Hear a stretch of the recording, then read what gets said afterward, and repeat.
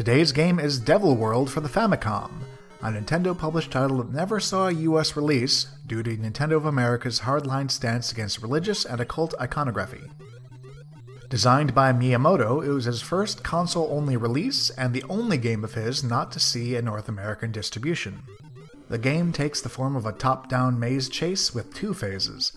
In the first, the player gobbles up dots as he evades or fights the devil's minions, and in the second, he tries to bring 4 Bibles to the central location to complete the level. Tambigon can't actually eat the dots until and unless he grabs a cross first. The cross also allows him to breathe fire at the enemies he encounters, turning them into fried eggs which can then be consumed. The other and more compelling gameplay element is that the devil himself controls the game's scrolling, dancing and pointing to compel his minions to move the game window in the 4 cardinal directions.